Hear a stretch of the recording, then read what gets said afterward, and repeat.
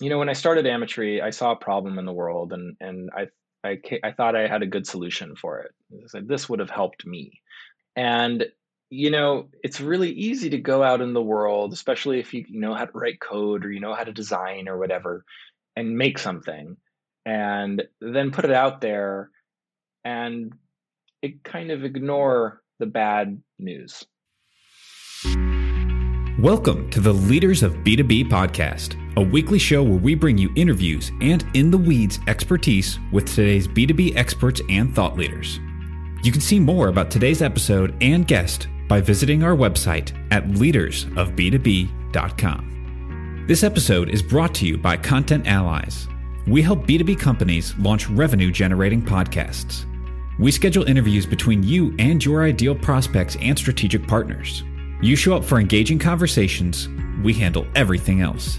Ready to build a podcast that grows your business in just 1 hour per week?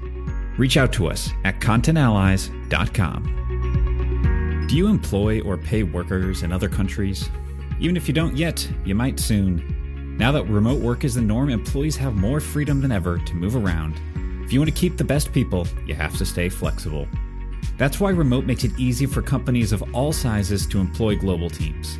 They take care of international payroll, benefits, taxes, and local compliance, so you can focus less on paperwork and more on growing your business.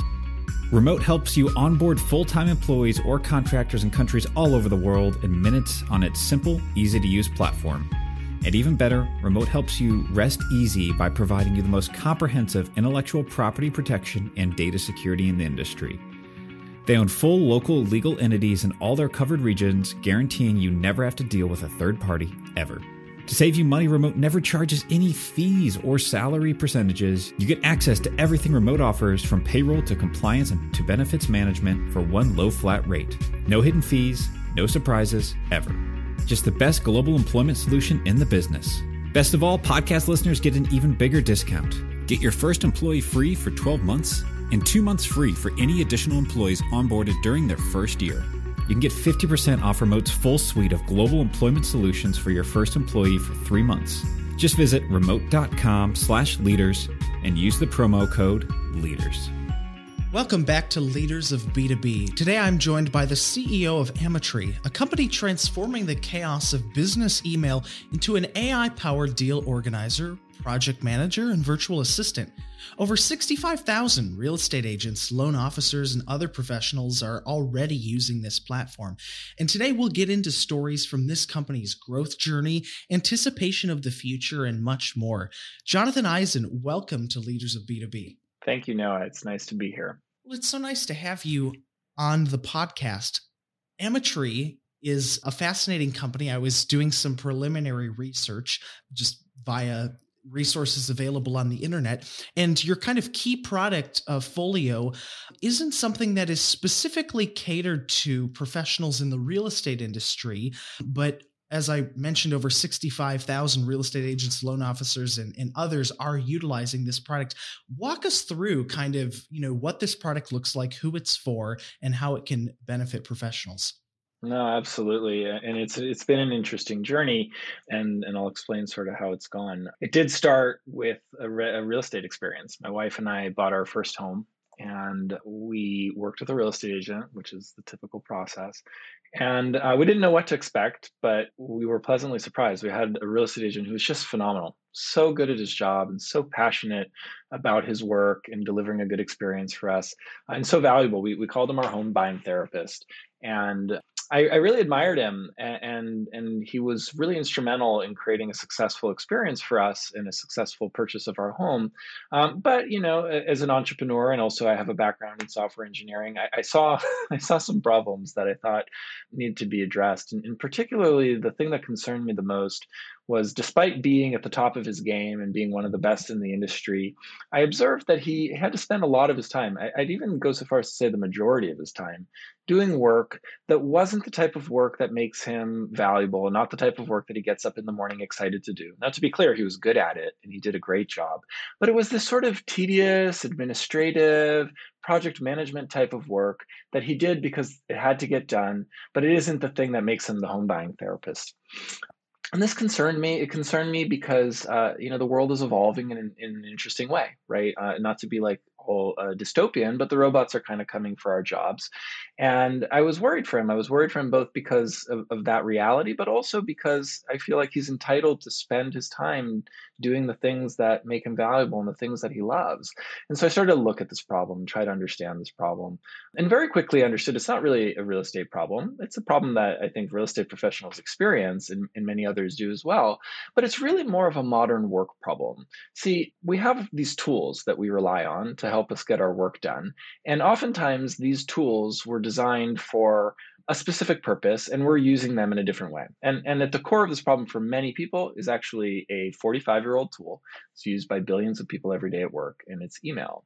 Email is a messaging platform, and it's gotten better and better over the years at sending and receiving messages. But the reality is that professionals, and especially some types of professionals, use email as much more than a messaging platform. They use it as their repository of all of their data and information. They use it to affect workflows and execute complicated projects and processes like buying a home or remodeling or building a home or planning a wedding, right? These types of processes get done by email. But nobody would ever say that email was designed to help you plan a wedding, right?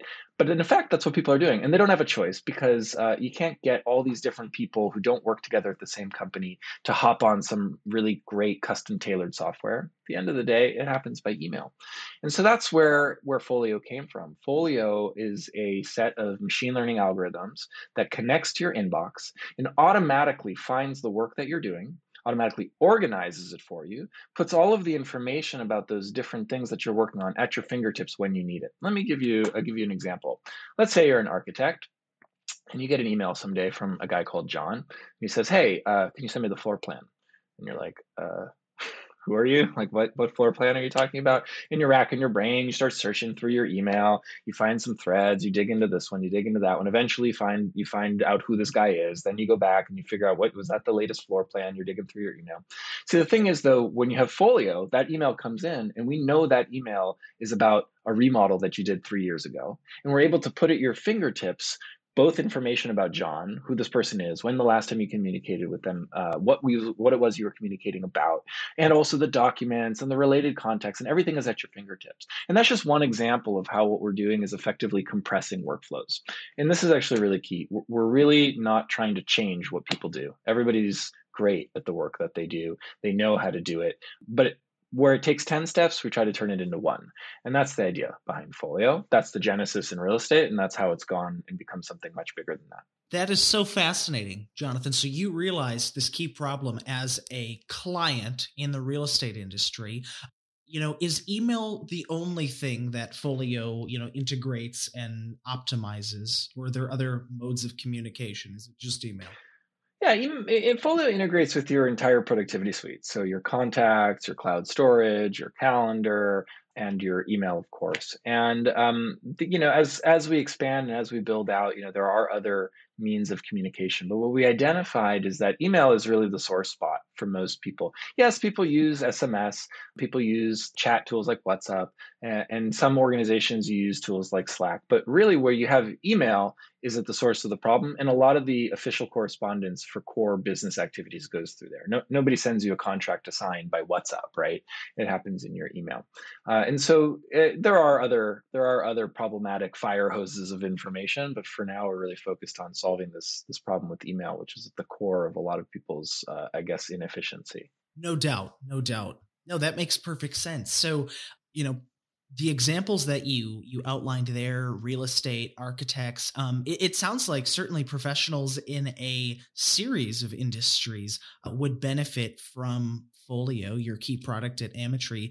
But just for our leaders tuning in today, are there certain industries, certain roles within those industries that the product is specifically catered toward or might benefit the most? Or is it really for any professional working with, extensive amounts of emails? Sure. I would say that any busy professional who's frustrated by the fact that they end up wasting time in their email is relevant for us. Where our sweet spot is, though, and it's always the case that you can have relevance for a broad audience, but then really hit the mark for a segment within that audience.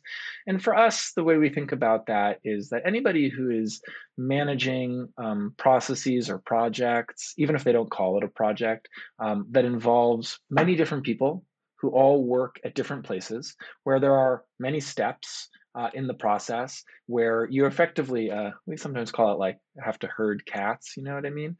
You're kind of keeping track of things and you're kind of following up and making sure things are happening. You can't lose track and you want to give other people a view. It's especially popular with folks who have somebody to impress, whether it's a client or whether it's a boss, because like at the end of the day, one of the things that we really understood, and this makes us a little bit different, I would say, in a way that we're proud of. We see our customers as the heroes, right? Whereas lots of companies, technologies are out there trying to displace them, trying to create software that eliminates the need for them. We see it the other way around. They're super valuable. We want them to spend their time doing the parts of their job that are super uniquely human.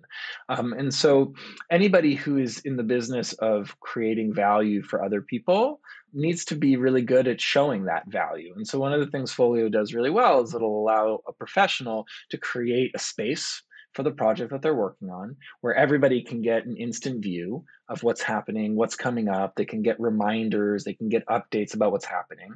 And it all kind of comes from the professional, but it's also kind of automated, right? So instead of a real estate agent, for example, having to say, hey guys, don't forget to show up to the inspection tomorrow, their client will get an email 2 days before that says the inspection's coming up in 2 days, and it comes from them, but the real estate agent set it up. So that's sort of the idea. That's where the sweet spot is. People who are working with others that they need to keep on track and they need to look, buttoned up in front of, and they want to kind of really show how organized and how buttoned up they are. People who are working on processes that involve stakeholders from different organizations. The reason is that then all the work gets done by email. That's where things tend to be the strongest. A professional who gets a lot of email, but really the bulk of their work is in Slack, they might find some value in Folio, but probably not our sweet spot, For sure. No doubt. No, I appreciate that, Jonathan. That, that's great context. Well, so there you were, a client, a consumer in the real estate industry. And because of your own experience, purchasing a home, you had kind of had a light bulb moment and realized a need for this product. Tell us that story. So there you are, you buy your house, you had this great experience that led to this light bulb moment. Take us through that journey, if you would, is what I'm trying to say. Was that experience purchasing a home enough for you to have enough validation to know that there was indeed a real need for this in the market? Or did you have to, go through some other processes as well before you launched Folio? I mean, anybody that would tell you that it's not a painful, a painful journey would be sugarcoating it, to say the least. I've been an entrepreneur my whole life. I learned to write code when I was a kid. I started my first company when I was 13. I've been through the venture-funded company lifecycle before. I started a previous company that was funded by Excel Partners. It was acquired by Yahoo. And so, I'd learned to pattern match a little bit about how to build something that would or at least how to test whether something is valuable to the world. And that's what we did. When we started, I had this experience. And honestly, when I first thought about it, I thought about it a little bit differently. I went through the home buying process and I was like, here's an agent. He's amazing. Wow, that process was crazy. Like that was a lot of steps. That was nerve-wracking. That was complicated. And wow, if I didn't have such a competent, well-organized real estate agent, that would have been just bananas. And then I said to myself, why is he wasting his time on all of this like bananas stuff? This shouldn't have to be like this. And, like many people who have experience buying a house who then think about solving the problem, my first inclination was like, oh, we should upend the whole home buying process. We should make it so much easier to buy a house. But then I thought about the problem and I realized it was a bigger problem. It was the fact that there's these really talented people in the world that are not realizing their full potential. And I don't mean to say that they're not doing great work. They are, and they're successful. But the notion there is that there's really an opportunity for them to do more. We call it do what they do best better, right? And that's kind of the light bulb. And so then from there, though, it wasn't trivial. We built our first product. It was called Closing Time. It was just like really interesting kind of we would ask home buyers 30 different questions about their transaction, and then we would make this big list of things to do. And the feedback we got from real estate agents was like, hey, you're taking me out of the loop. Like, I thought you said I was the hero, but now your program is the hero. And it's wrong half the time. So we learned a lot of important lessons there. And then the product evolved multiple times before it ended up really deeply in the email. Once we really understood that the email is at the core of the inefficiency, the thing that's holding the professional back, then things really started to click better for us. And also, people started to use the product a lot more reliably and find it a lot more valuable. So that was I would say, the product oriented and user oriented journey. Of course, along the way, we're a venture funded company. We've raised multiple rounds of venture financing, and those rounds of financing have come along with, a need to prove the traction, to approve and explain and articulate well the vision. And so that's, it's been a big part of the journey as well. And again, like I said, and none of it's actually been easy.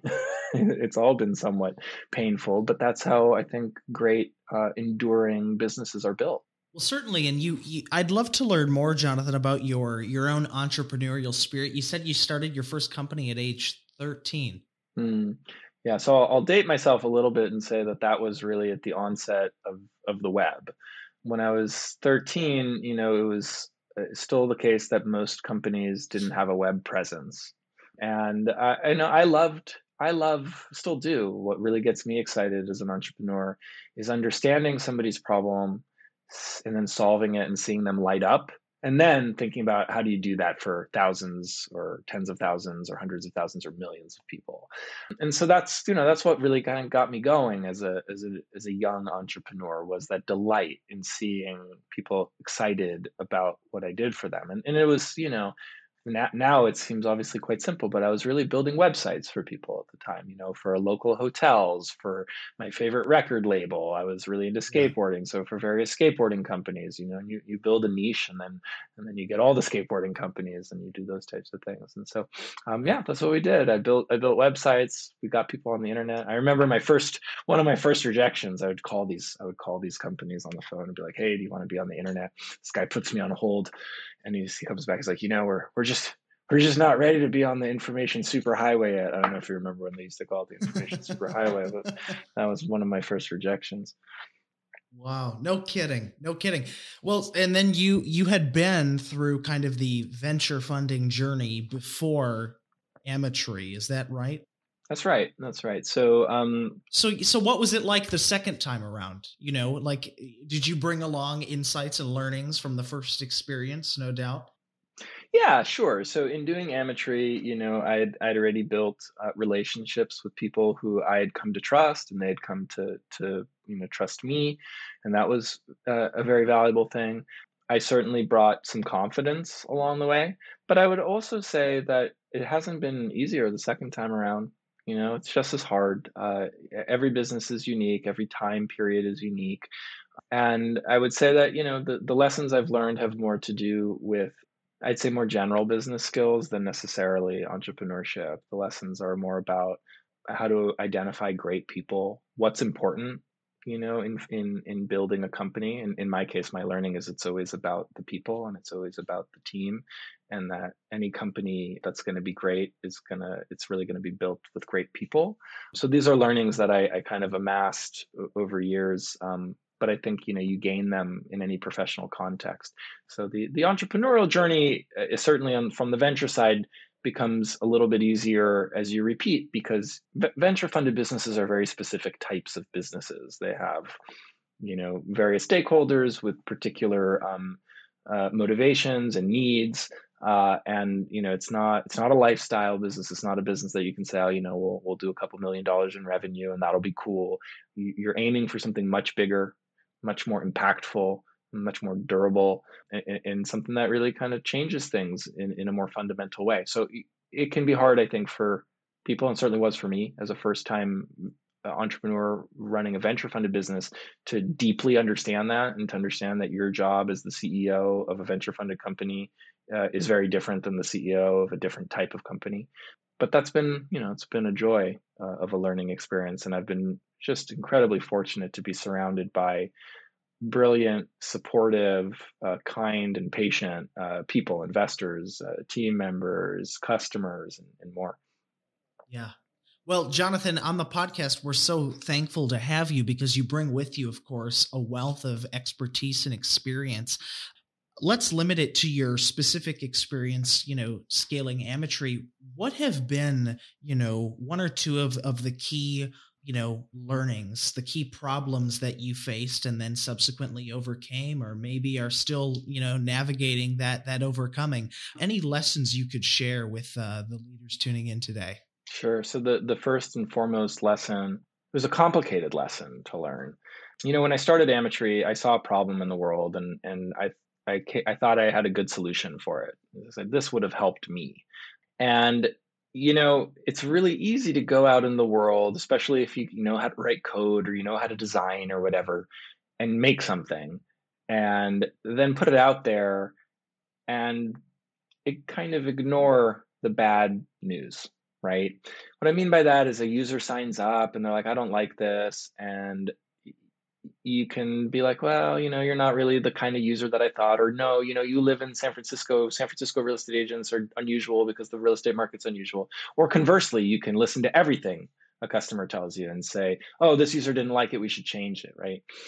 So while I was always committed to listening to our customers and learning from our customers and building with our customers, what I discovered, the learning is there's actually a very specific way to do that well.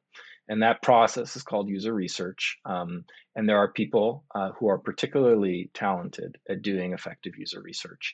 It's a process through which your assumptions get thrown out the window and you really listen, you really learn. And this is a process that we've come back to again and again and again. And without it, we would not have built Folio, it would not be successful, and we wouldn't have the traction we have. It is a discipline that is sort of a part of what is now called product design.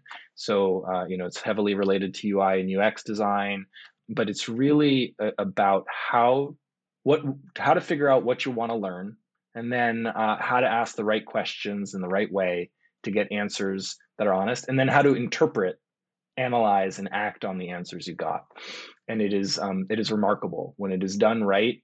You can find yourself just sitting there and being like, wow, like I was totally wrong about what I thought this problem was, or you can learn so much. One of the things that I've found, the best user researchers are some of the most empathic people I've met. They truly feel the joys and pains of the people that they're talking to. And to have that level of empathy then get translated into your product, that's what makes a great product. So that's I would say the biggest learning is how to listen to customers, not just sort of say, yeah, I believe in listening to customers, go talk to them and then kind of hear what you want to hear, but rather how to do it in a very disciplined, methodical way. Right. No, that's the key. Well, if there's a leader tuning in today and they're really intrigued by that, engaging in user research and conducting that research, I mean, where does one start? What are the best things to keep in mind, best practices before engaging in sort of that discipline and that skill set? Yeah, and I mean, I can really speak to it primarily from, the software side of things, although I think it's pretty applicable to other types of products and businesses. The there is a methodology to it, and there are experts who've become quite good over the last decade at this type of process. I'll give you one point. It's not focus groups. Like focus groups is the other end of the spectrum. I'm not saying they can never be useful, but they almost work in the exact opposite way. And so, where somebody would get started is reading up on the developments. It's a field that has evolved really rapidly. I mean, 10 years ago, it'd be hard to find somebody whose job title was user researcher. Today, it's much, much more common. I mean, it's definitely a discipline in the field. So talking with the experts, reading up about it. And the truth is that, at least the basics of it, you can understand by kind of just reading about it. Things like, how to ask questions that are not leading questions. Don't ask the question, do you like what you're looking at? You ask the question, what do you think when you see this screen? What would you do when you see this screen? What do you think happens when you do that? These are questions that can be very annoying to ask, but they don't lead the person there. And so it's those types of techniques and those types of methods, and it's obviously much more than that. So there's a lot of great resources out there. It's a field that's evolved in front of our eyes and is still evolving. And so I think between talking to experts and reading the literature, people can get quite a good start. Yeah.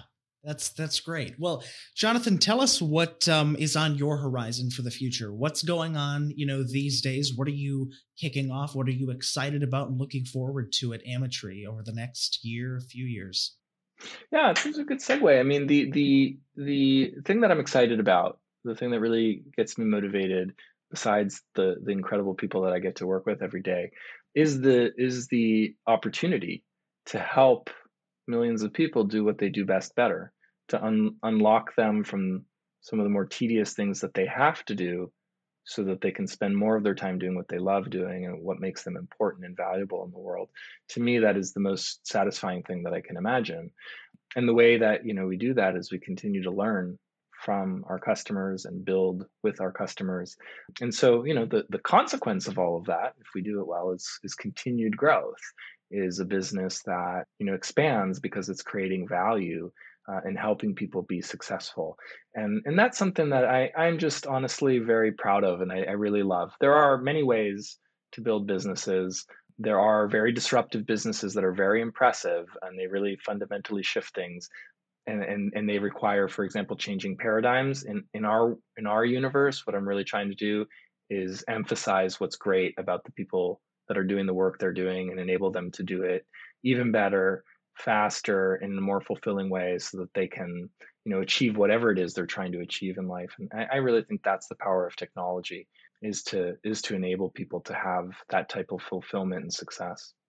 That's something, isn't it? You are, your product Folio is really a people-centric kind of vernacular, and that you're partnering with professionals, not necessarily developing some sort of AI software that could replace their job, but makes their job easier, because the human element is so necessary in a lot of those industries, So I think that's great. Absolutely. We're constantly amazed by the people that are using Folio, and we're proud to support them and help them be successful. Well, Jonathan, it's been such a pleasure having you on Leaders of B2B today. I've so enjoyed our conversation. Where can listeners, engage with you and find out more information about you and Amatree and Folio? Sure, they can find us at at amatree.com. That's the website, and we have information about us there. And we also have a lot of information about us on social media and LinkedIn in particular. So if people are looking to connect with us or learn more about the company, that's a good place too. Solid. And we'll include links to those resources in the description of this episode. Thank you so much, Jonathan. Thank you for listening, and we hope you enjoyed this episode of the Leaders of B2B podcast. If you enjoyed the show, please give us a 5-star rating. And as always, you can see more information about this episode and all the resources mentioned at leadersofb2b.com.